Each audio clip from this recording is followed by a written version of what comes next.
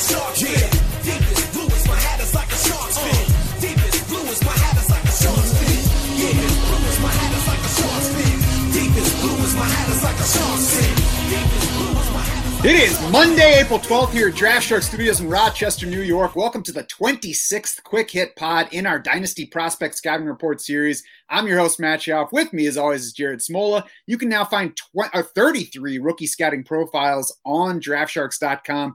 Every single one of those is free to read. They will keep on coming right up until the NFL draft. You can check out all of these accompanying podcasts by subscribing to the Draft Sharks YouTube channel, as well as any of our podcast feeds. Our focus today is on USC wide receiver Amon-Ra St. Brown, not to be confused with Mum-Ra from Thundercats, though. Jared, give me some background on the Egyptian sun god.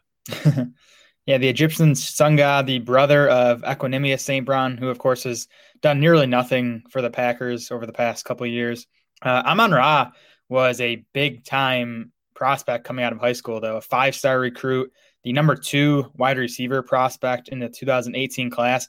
That was following a huge senior season in high school, 72 catches, over 1,300 yards and 20 touchdowns, really carried that momentum into his freshman season at USC. He led the team with 60 catches. He became just the 4th true freshman at USC to lead the team in catches, joining Mike Williams, Dwayne Jarrett, and Robert Woods. And that team had Michael Pittman on it, who was a junior at that time, the eventually 34th overall pick of last year's draft of the Colts. So Amon-Ra beat Pittman in catches, trailed them by just 8 in receiving yards, 750 receiving yards for St. Brown that year, 3 touchdowns.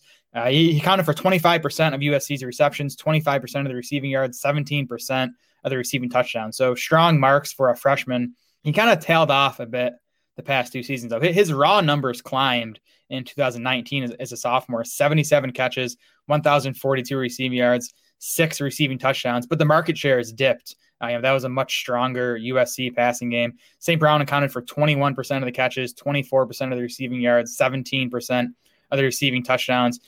Michael Pittman led that team in all categories. He was a senior at that time.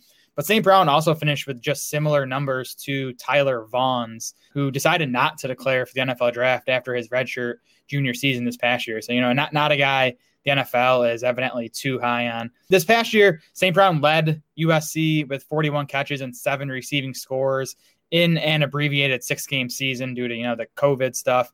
But sophomore wide receiver Drake Jordan actually edged St. Brown in yardage. He had 502 yards to St. Brown's 478. And again, St. Brown's market shares were kind of just mediocre. 23% of the catches, 25% of the receiving yards, did account for 42% of the receiving touchdowns, a career high there. Yeah, I think all that is, again, another one of those ways in which the market shares are important, because you can look at the numbers and say, oh, he got better as a sophomore, but when you put it in context, didn't actually from the statistical side.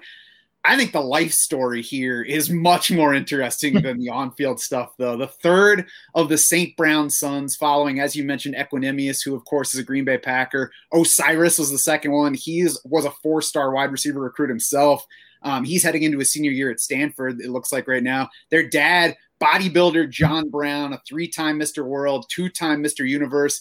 So I've been looking into John Brown and the family since, we got down this path and I knew Amon-Ra was coming up. John Brown picked out his wife, at least in part, because he quote, knew she would give me the kids I wanted. He added Saint to the last name in the moment of filling out the birth certificate for Equanimeous, who was son number 1. He told Bleacher Report in 2018, quote, I thought it would look cool on the back of a jersey.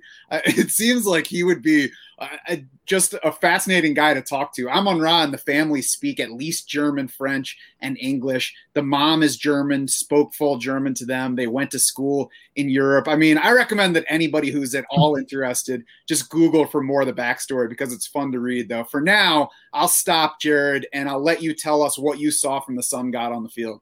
You can keep going, because I wasn't that impressed or excited by Amon-Ra's tape, so I don't have a whole lot to gush about here. He is good in contested situations. He has a nice vertical, which he displayed at his pro day, 38.5-inch vertical, 84th percentile mark for wide receivers. Has a good feel and timing on jump ball, so he's good there. The problem is he has to make a ton of contested catches because he doesn't create separation. There's not a whole lot of suddenness or burst to his game. So he's always working in traffic. He does play more athletically after the catch, I think, than before. He's pretty good picking up yak. He's a tackle breaker. He has some shiftiness to him after the catch. The other thing I noticed too is just, I don't know if I want to say bad hands. I wrote lazy hands. He drops a lot of easy balls. He had 5 drops in the 5 games that I watched. So that's something he's going to have to clean up at the next level. Yeah, I mean, I think he looks solid. There's some nice run after the catch stuff, as you mentioned. Not spectacular from a size, speed, or athleticism standpoint, although I don't think he presents poorly in those areas either.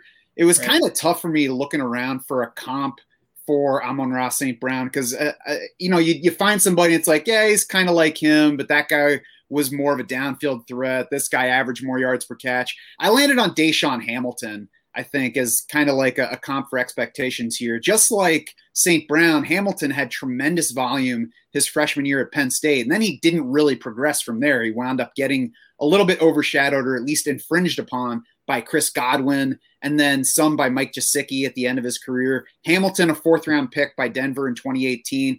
He pops up occasionally when volume's available, but he's been largely hidden through 3 years in the league, both by poor quarterback play because he's not going to elevate that, and then also by better talent at the position when that became available. And I think that, to me, is what makes Hamilton a solid comp for what to expect from St. Brown.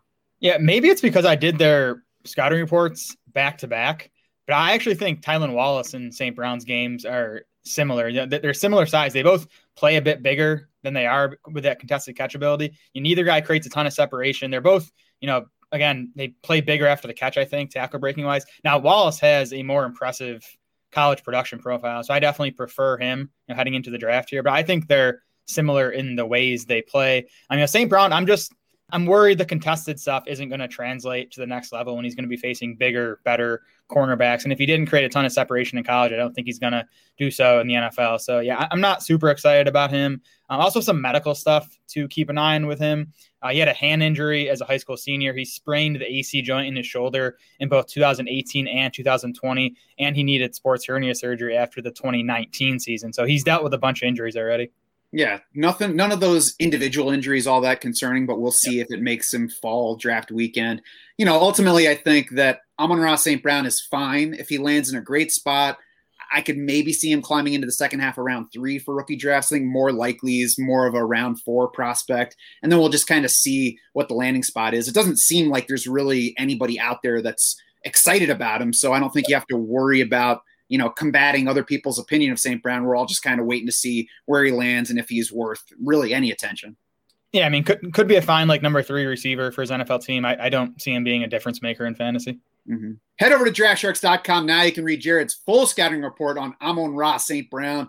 While you're there, check out the 32 other prospect scouting reports we've already posted. Check back for more to come right up until the NFL draft. As I mentioned, all of those are free to read. You should lock in your DS Insider access, though. That way you can see where all these guys sit in our dynasty rankings, where they end up landing in our rookie rankings. You can check out the 2021 redraft projections and MVP draft board. That's all ready to go, ready to help you draft. You can also find us on Twitter. We are at Draft Sharks. Jared is at SmolaDS. I am at SchaufDS. It's SCHAUF. For Jared Smol and the rest of the Draft Sharks crew, I'm Matt Schauf saying thanks so much for swimming with us.